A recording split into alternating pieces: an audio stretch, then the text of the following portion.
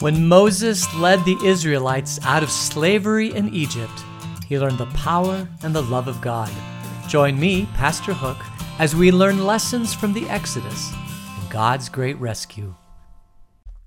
So we are going to look at the book of Exodus.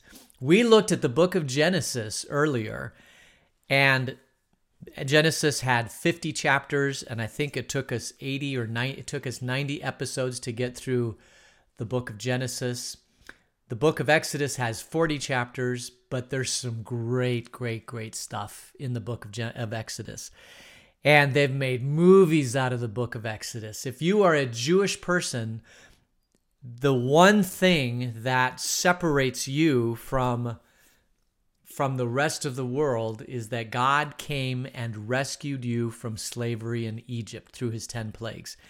And when we looked at the book of Genesis, we called that the backstory to the beginning. Well, what's the beginning? The beginning is the book of Exodus. The book of Exodus is God's great rescue of the Jewish people from Egyptian slavery, where God said, yes, you're my people, I love you, and I'm going to rescue you. And he put all the stuff in place to be able to rescue the Hebrews from slavery in Egypt. And it's a fascinating story. I'm sure probably you've seen at some level, you've seen a story about this. There's the great Charlton Heston 10 Commandments movie that I've watched several times that is just phenomenal. Cecil B. DeMille, I believe, directed that. There's also a animated children's movie. I can't remember the name of it, but it's animated and it talks about Moses, the Prince of Egypt, I think. I think it's called The Prince of Egypt. And that's a great movie too. So probably all of you know at some level this story about God's rescue from slavery in Egypt. But we're gonna take a look at it at probably a different level. We're going to look at it from today's viewpoint, today's eyes, and we're going to spend some time just looking at this amazing story. And as I said, if you're Jewish, this is everything revolves around this story, the fact that God rescued you from Egypt. So it's a good story. It's one to understand and to look at. And so we're going to go ahead and just begin right into Exodus chapter 1, verse 1. And it reads as this. These are the names of the sons of Israel who went to Egypt with Jacob, each with his family: Reuben, Simeon, Levi, Judah, Issachar, Zebulun, Benjamin, Dan, and Naphtali, Gad, and Asher. The descendants of Jacob numbered 70 in all. Joseph was already in Egypt. I think I'll just stop right there. So these are the direct descendants of Jacob. These are the brothers of Joseph. And just to give you a little bit of a brief history, what happened, Joseph was sold into slavery by his brothers because he had a dream. And in that dream, God revealed to him that he would be greater than his brothers. Well, this really torqued his brothers. So they sold their brother Joseph into slavery as some Ishmaelites were passing through the land. They thought that they'd never see this brother again. But it turned out the Ishmaelites ended up in Egypt. While in Egypt, they sold Joseph into slavery. Joseph was an upright character. You could even say that he's a precursor of Jesus at some level. He did all the right things, and God blessed him by giving him the ability to interpret dreams. He interprets Pharaoh's dreams. Pharaoh was so impressed with this young man that he put him in charge of his kingdom from an administrative level, and Joseph performed phenomenally. He was able to gather. The dream was about that there would be a famine in the land for 7 years, or there would be plenty in the land for 7 years, and then there'd be a famine. And so Pharaoh put Joseph in charge of storing grain during the good years, the years of abundance, so that they could make it through the famine years. And all of that went well. During the middle of that, back in Canaan, where Joseph's brothers were, they were hit hard by the famine. They were looking for food, so they traveled to Egypt to get food. They go in front of their brother. They have this great big reconciliation. The brother says, you need to bring dad back and all the family. So dad and the whole family, apparently 70, come into Egypt to live with Joseph, who's Pharaoh's right-hand person, his administrative assistant, and all is going well. And so these are the descendants numbered of Jacob in the 70s, and Joseph is already in Egypt. But the story continues on. In verse 6, now Joseph and all his brothers and all that generation died, but the Israelites were exceedingly fruitful. They multiplied greatly, increased in numbers, and became so numerous that the land was filled with them. So this is a great blessing. They have become a tribe within Egypt, and the God has blessed them. All of the rich, Joseph has died. Jacob, we already had seen, had died. Joseph died. Everybody that was Joseph's brothers, they all died. And we see the Israelite tribe getting bigger and bigger, but the initial leadership, the people that came across into Egypt, they have all died. And what happens then is in verse 8. Then a new king, or you could say a new Pharaoh, to whom Joseph meant nothing, came to power in Egypt. Look, he said to his people, the Israelites have become far too numerous for us. Come, we must deal shrewdly with them, or they will become even more numerous, and if war breaks out, will join our enemies, fight against us, and leave the country. So this is interesting. We should spend some time on this. If you'll remember, Joseph was beloved by Pharaoh. Pharaoh was so pleased that Joseph interpreted the dream and that he saved Egypt from famine. But Joseph and all his brothers and that king and that Pharaoh, they're all dead. And now after several generations, it appears that there becomes some tension between the Egyptians and the Israelites, the Egyptians and the descendants of Jacob. So why would this happen? Well, it probably happened because the Israelites did not intermarry with the Egyptians. They wanted to maintain their own unique identity as descendants of Jacob. If you'll remember, Jacob was also called, another name for Jacob is Israel. And so these are the Israelites.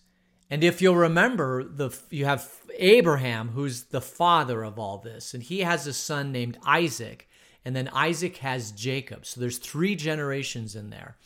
And in that tribe that was this Canaanite tribe, this nomadic Canaanite tribe living in the land of Canaan, they were very, very tribal. They did not intermarry with other people. They were very insulated and inward focused. As a matter of fact, when Abraham was trying to find a wife for his son Isaac, he made sure it was from within the tribe.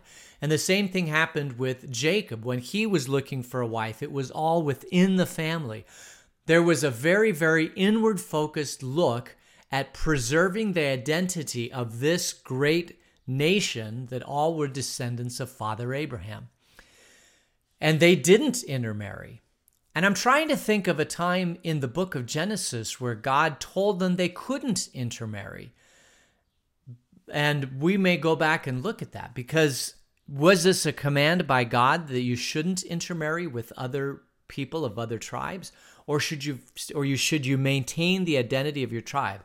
Well, we know for Abraham and Jacob and Isaac that all of these people were very, very proud of their identity as being children of Abraham. And they wanted to maintain being the children of Abraham. Even when they went over into Egypt, they wanted to maintain being children of Abraham.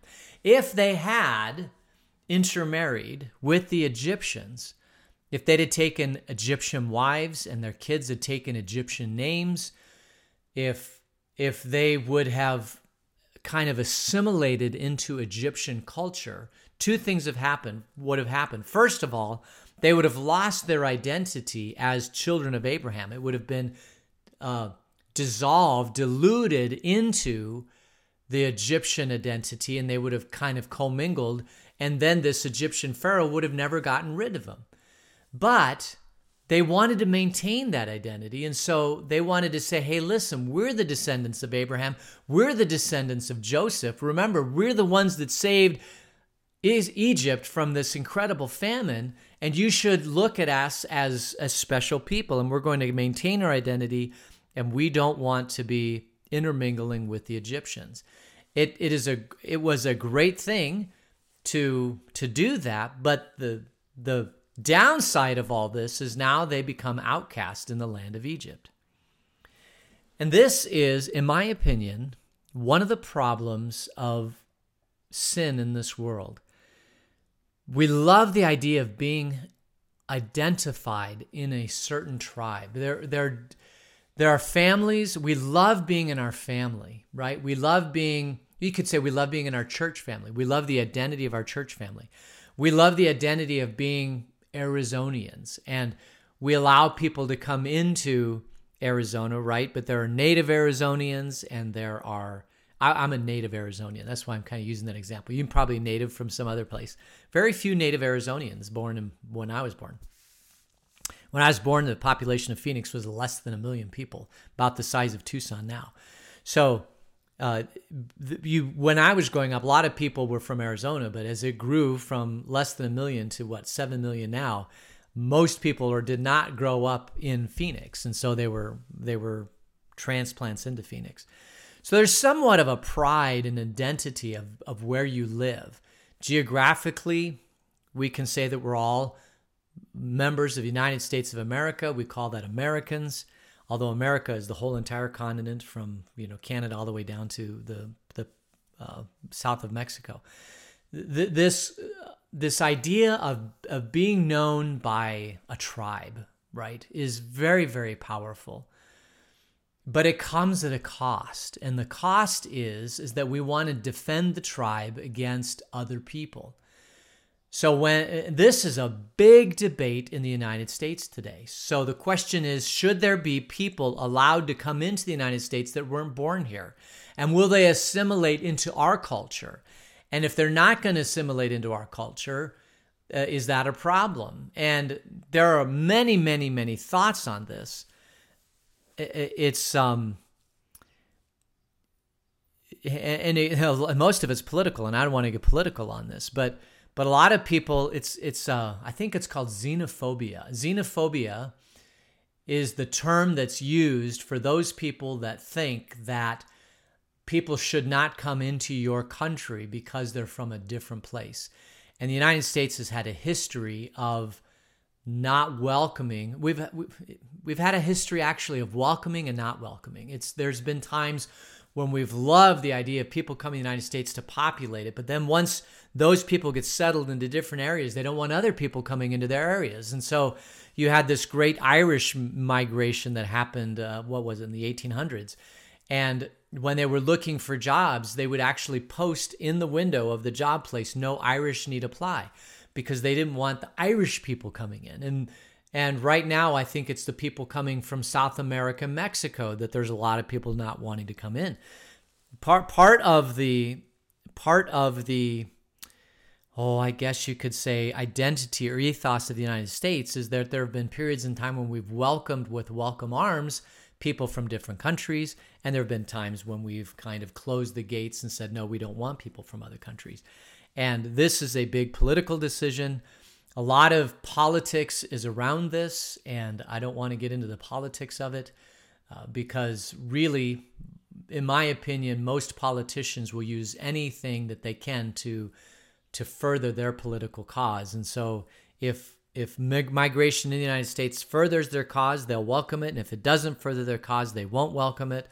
And even knowing whether or not will further their cause, I have no idea. But the point is, we always find The problem is, the deep-rooted problem in all of this, and this includes churches, it includes families, it includes tribes like the United States, it includes Egypt and Israel, is that at some level we love our unique identity. We love that we're special in some way, right? Egyptians were special because they were the ones that built the pyramids and they had that incredibly strong Egyptian identity. And then you have the Israelites that they were children of Abraham. God had come to Abraham and blessed this man with a child long after he was his wife was in childbearing age, and he created this great nation as numerous as the stars. And then they had this descendant called Jacob, who was called Israel. And God told Jacob, I'm going to bless you so that you can bless others. And then Jacob had Joseph, and Joseph goes into Egypt. And now you have these two tribes living in the same land, but they have two unique identities. And there's really nothing wrong with that. It's great to have a unique identity within another area that has a unique identity. We have this in the United States. We have people, if you go to Chicago, you can go to neighborhoods in Chicago. You'll go to a Polish neighborhood. It's like all the people from Poland came and settled in one area in Chicago. And then you'll have other areas. You have a Russian area in Chicago. You'll have all these different areas where it's in the city of Chicago or, the suburbs of Chicago, but they have their own unique identity. And it's kind of cool. I don't know if you've ever been to, I can't remember how long ago, but our kids, it was about 2004, 2005, Jennifer's grandfather, my wife's grandfather, had done the books at St. Paul's Lutheran Church in Chicago for, I think he started doing the books when he was 19. He was an accountant. And I think he stopped doing the books when he was 88 or something like that. So I think for a period of 70 years, as a volunteer, my wife's grandfather ran the books at a church. And the amazing thing is that my brother-in-law went to visit him once, and down in the basement was all the bills, and it was a legal pad and a ledger, and he was handwriting all of this stuff and adding and subtracting all these bills in the hand ledger by hand without a calculator. And the reason why I know is because my brother-in-law went down there and he was adding up all the numbers in his head. And my brother-in-law said to him, he said, why are you doing this all by hand? Why don't you use a calculator? And he looks up my brother-in-law and goes, too slow. He had that kind of a raspy voice. It was too slow. He could add up numbers and subtract numbers in a ledger faster by hand than most people could do with a calculator. I mean, that's just the brilliance of this man. So he did the books for 80 years, and he retired from doing the books at this Lutheran church. And so he was thrown a party. The church threw a party at a restaurant, and they said, you can invite anybody from your family. We're just gonna throw a big party for you. And so we went to this restaurant. I was there with my wife and our 4 kids and all the the cousins and everything. There's probably about 50 or 60 of us in this restaurant. We had a great dinner. And then the church awarded him a plaque, and it was just really kind of a nice deal. Anyway, so, when you think about it, doing the books for church for free for 70 years is a pretty amazing thing. While we were there, we went to a Burger King, or was it a McDonald's? We went to McDonald's in one of the Polish areas of town, and everybody in the Burger King was speaking Polish. The servers were speaking Polish. The people taking the order in the middle of the Burger King were speaking Polish. The people that were ordering were speaking Polish. We don't know how we ended up in this kind of restaurant. But everybody was speaking Polish. And we're like, whoa, this is amazing. But we went up and we spoke English, and the person taking our order was able to speak to us in English, and we got our food and we sat down, and everybody around us was speaking Polish.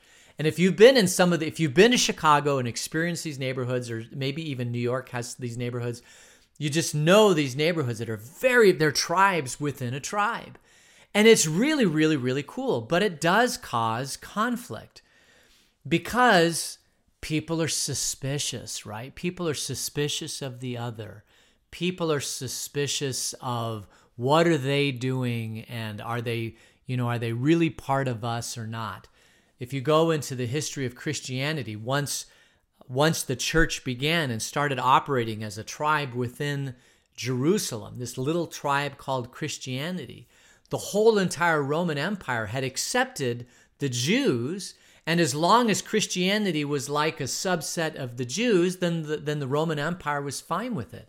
But the Jews said, wait a minute, this isn't us. This is something totally different from us. They're not part of us. They shouldn't be accepted by the Roman Empire. And then all of a sudden the Roman Empire looked at Christianity and said, wait a minute, are you true to Rome or are you not true to Rome? Do you bow down to Caesar? Are you in bed with Caesar? Apparently the Jews were okay with this, but the Christians wouldn't bow down to Caesar. And so all of a sudden now they became the outcast, and there became friction between the Christians and the Roman Empire. As a matter of fact, Nero then, when he was emperor, started putting all the blame for all the problems that were happening in the Roman Empire. He put all that blame on the Christians, saying, listen, don't blame me for all the problems. It's these Christians. And we got to get rid of all these Christians. If we got rid of all these Christians, all the problems would go away. And so the whole entire Roman Empire turned on the Christians, and they martyred them and killed them and all that. But the Christians wouldn't release their identity of being in the tribe of Jesus. And I am so grateful that they didn't release their identity in being in the tribe of Jesus.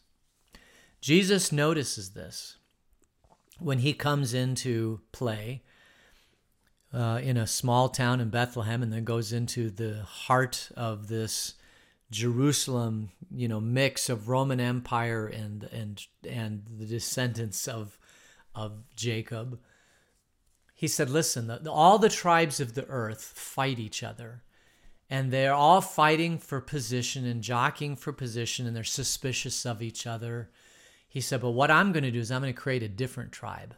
I'm going to create a tribe that transcends this, that you can be a part of, that you can have an identity of, that you can be proud of, that you can fight for if you want to, but it is not political with the politicians and the politics of the earth. It is completely separate from the politics of the earth. This tribe is called the kingdom of God, and I'm at the head of the kingdom of God. And if you are in my kingdom, you have all rights and privileges and joys of being in my kingdom, but you can exist in any other earthly kingdom, and you can let all the earthly kingdoms do what all they're going to do, because if you have to be a part of an earthly kingdom, you have to live in that system. You've got to even fight for those kingdoms on the earth. You have to be proud of those kingdoms on earth, but there's another kingdom that you're a part of that can bring you more joy, more identity, more peace, more love, more happiness, more Holy Spirit, and that's the kingdom of God. And this whole idea of Jesus creating this kingdom happened because earthly kingdoms just don't live together very well. They're always suspicious of each other. They're always fighting each other. They're always wary of each other. I mean, if you see somebody that's part of your tribe, let's say, you will do anything. The natural response is to do anything for that person that's part of your tribe. But if it's somebody outside of your tribe, you're very suspicious. You may not be so generous with your time and your talent and your treasure to bless that person outside of your tribe. Jesus threw all that out of the window. He said, listen, have an identity in my tribe, but I'm going to give you a mission, and the mission that I'm going to give you in my tribe is to love the world, right? It's the same mission that Jesus gave Abraham. He said, I'm going to bless you with so many descendants. I'm going to bless you so that you can be a blessing in the world. This is the heart of God. The heart of God is if you are in a relationship with me where you know that you are my beloved child and that I have blessed you, and we'll find out that I've rescued you from the hand of Pharaoh in Egypt. I didn't just rescue you for no reason. I rescued you so that you could love the world that you live in. And this is a precursor. This whole story of the Old Testament that we're going to read is a precursor into the perfect story of Jesus, which is, let's just not even worry about all the tribes. Let's just be firmly established in the kingdom of God and know that we're special because we're a child of God, that we have an identity because we're a child of God. And because of that, he's given us a mission, which is to love the world around us. And we can move forward with that. Tribalism is great, but our sinful human nature, we're always suspicious of people who aren't in our tribe. And we'll go to war against people who aren't in our tribe. We'll love the people who aren't in our tribe, but we won't love the people that aren't in our tribe. Now, as we become more and more globalized as a world, as communication increases, and as we, transportation, there's a big, huge company that's going to, by 2024, 2026, is going to have a supersonic airplane. And there's others too, that you can go from like New York to LA in 30 minutes, or you can go from LA to London in an hour. I mean, these types of things. When those planes, and I believe those planes are going to happen, because when those planes happen, that means that you could go to New York, or you could go to California, to LA. You could hop on a plane and you could be in the Amazon rainforest in an hour, spend the weekend there in your own little place. And then, we're going to become a very, very globalized world. And it probably will be that at some point we will have to work together as a globalized world to have some agreements, as far as there are some on one side of the spectrum that says, let's just have one world government. And at some level that does make sense. But if you have one world government, then you get rid of all the tribes. But I wonder, and probably won't happen in my lifetime, but I wonder that once we kind of solve all this, if we'll start exploring out into outer space and what we'll find out there. And that's the great unknown, right? That's the great unknown.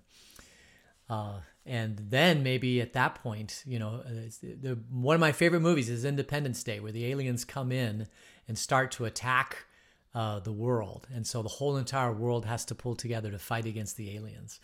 And so then we are one world. We do feel camaraderie with the whole entire world human race because we're fighting a common enemy. Will that happen? I don't know. Is that biblical? Well, God really doesn't say. He says he created us in his image, but he didn't say, at least in Scripture, whether or not that means that there's others outside of our world. Could be, maybe not, that he could have created. Maybe we populate other planets, and then we populated this world, and we seem to have tribalism in this world. So if we populate other planets, will we create tribalism there? I don't know. Anyway, those are just thoughts going through my head as we come into this, because we're going to see that this whole tribalism, while it's a great thing, it causes a problem in the land of Egypt. And so I think we'll probably end it there. And why don't we just go ahead and close in prayer? Dear God, thanks for this time together. Thanks for keeping us safe over the last week. Thanks as we study this incredible book of Exodus, and be with us for the rest of the day. In Jesus' name, amen. All right, so